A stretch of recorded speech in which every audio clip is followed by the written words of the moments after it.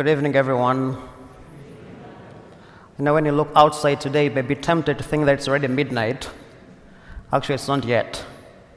So don't think of going to sleep right now, okay? Still have a few hours before that happens.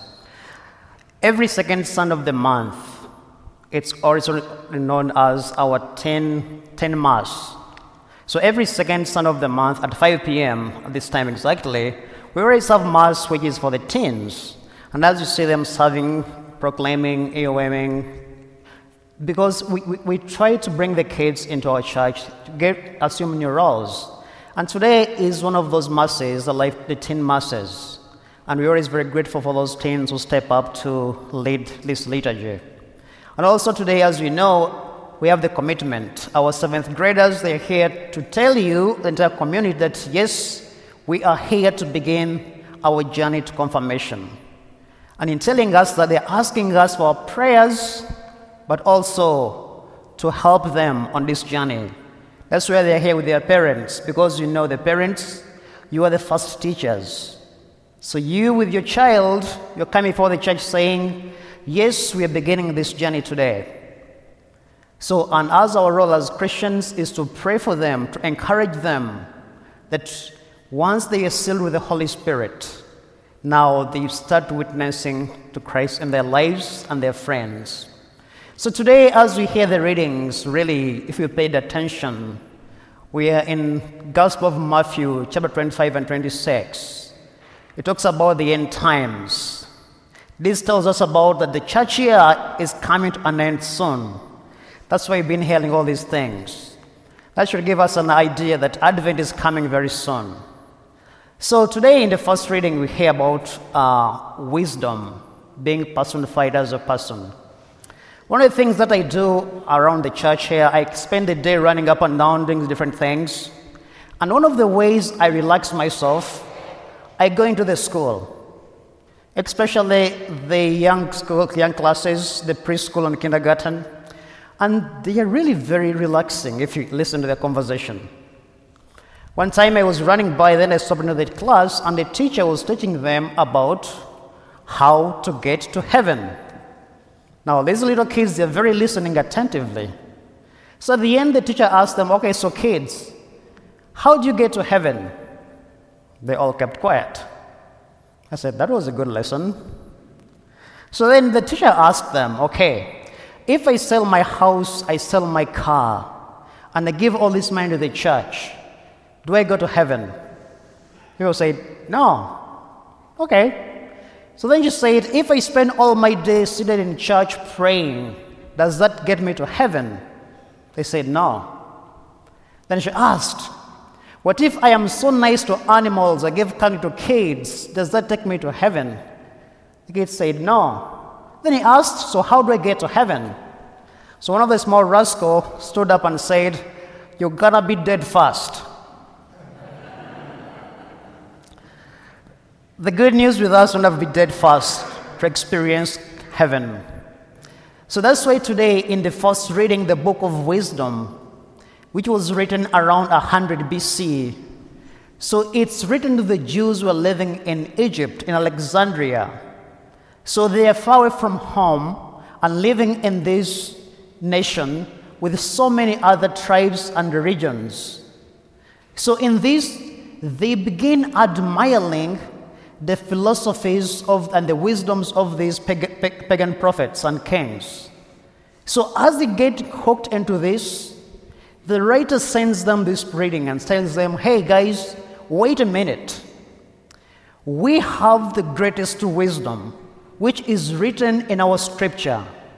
And this wisdom is also the divine wisdom. So, before you admire those philosophies, first go back to the basics. That's why he's telling them today that this wisdom has been manifest. The wisdom I'm talking about is God himself, who decides and willingly reveals himself to all of us. And our part is telling us we should make it our obligation to seek wisdom. That's why as we begin our 7th graders, I'm telling you, as I tell everyone else, that growing in faith never stops. So the more you grow in age, make sure your faith is also growing. Otherwise, somewhere you may end up being stagnant. So as you advance in age, in knowledge, you should also advance in your relationship with God. Because the more you learn about your God, the more you experience your God, the more God allows you to encounter God. So that's why the book of wisdom is referring to us today. It's telling us God has revealed himself and wants us to search him. That's why Isaiah 55, verse 6 to 7, he says, "Seek the Lord when he can still be found." So there is a moment whereby it's telling us the moment is not yesterday. It's not the past. It's not the future. It is the now. We always want to live in the past. We always hear people say, "Oh, the good old days." What about the good present days? The good days to come? So he's reminding us in searching for God, the moment is now and today. And we should never get tired of searching God.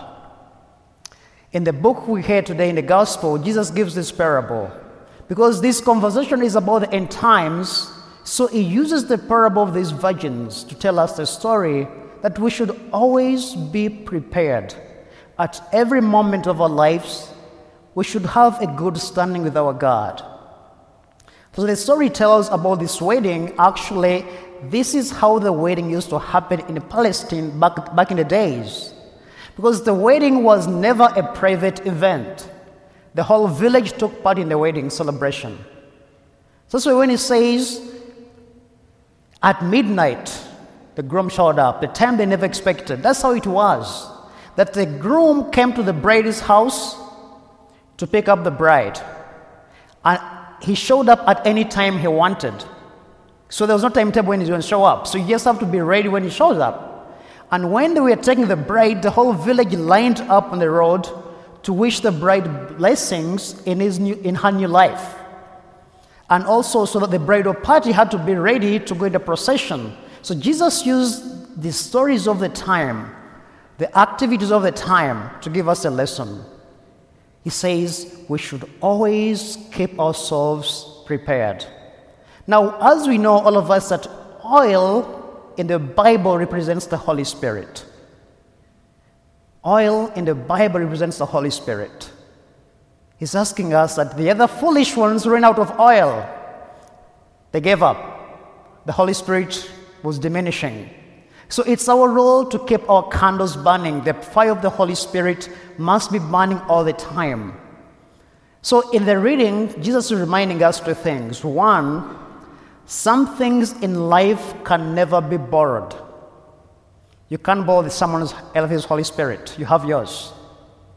You can't borrow some things. You can't borrow someone's relationship with God to be yours. It has to be yours. You can't borrow someone else's faith. It has to be your faith. That's the first lesson teaching us today. The second, some things cannot be attained at the last minute. It has to be an ongoing preparation, an ongoing doing. Don't say, towards the end, I may jump in there. There is only one person who did that, the good thief. The one who did that. But he's telling us, oh, it's not always that way. So, as a challenge, he's telling us, God reveals himself to us at his own time. At his own time, he reveals himself to us. But our role is to open up our hearts and search him.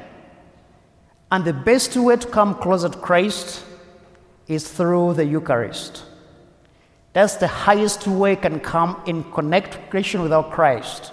It says, I come to meet you. How do you come to receive him, to meet him? Because there's been searching for you, and now says, I'm here for you. So as we begin today, this journey of preparation which never ends, once you are confirmed, the journey continues to grow in faith. God is asking us, look in your lives and ask yourself, is my lamp still full? Is the Holy Spirit still active in my life? And as for you, my friends, as you begin this journey, always remember, Loving God and loving your neighbors is a primary role that can never be compromised. So go out there and touch people's lives. If you're in college, get out of those dormitories, go touch someone's life. Not now with COVID, okay, we know the restrictions, but under normal circumstances, go touch someone's life with your hands, with your actions, and then you'll know what it means, serving God through others. I ask the community now today, please, we're going to pray for our brothers and sisters as they begin their journey, that God may fill them with the Holy Spirit to discern and become what God is calling them to be on the mission of them being the church. The Lord be with you.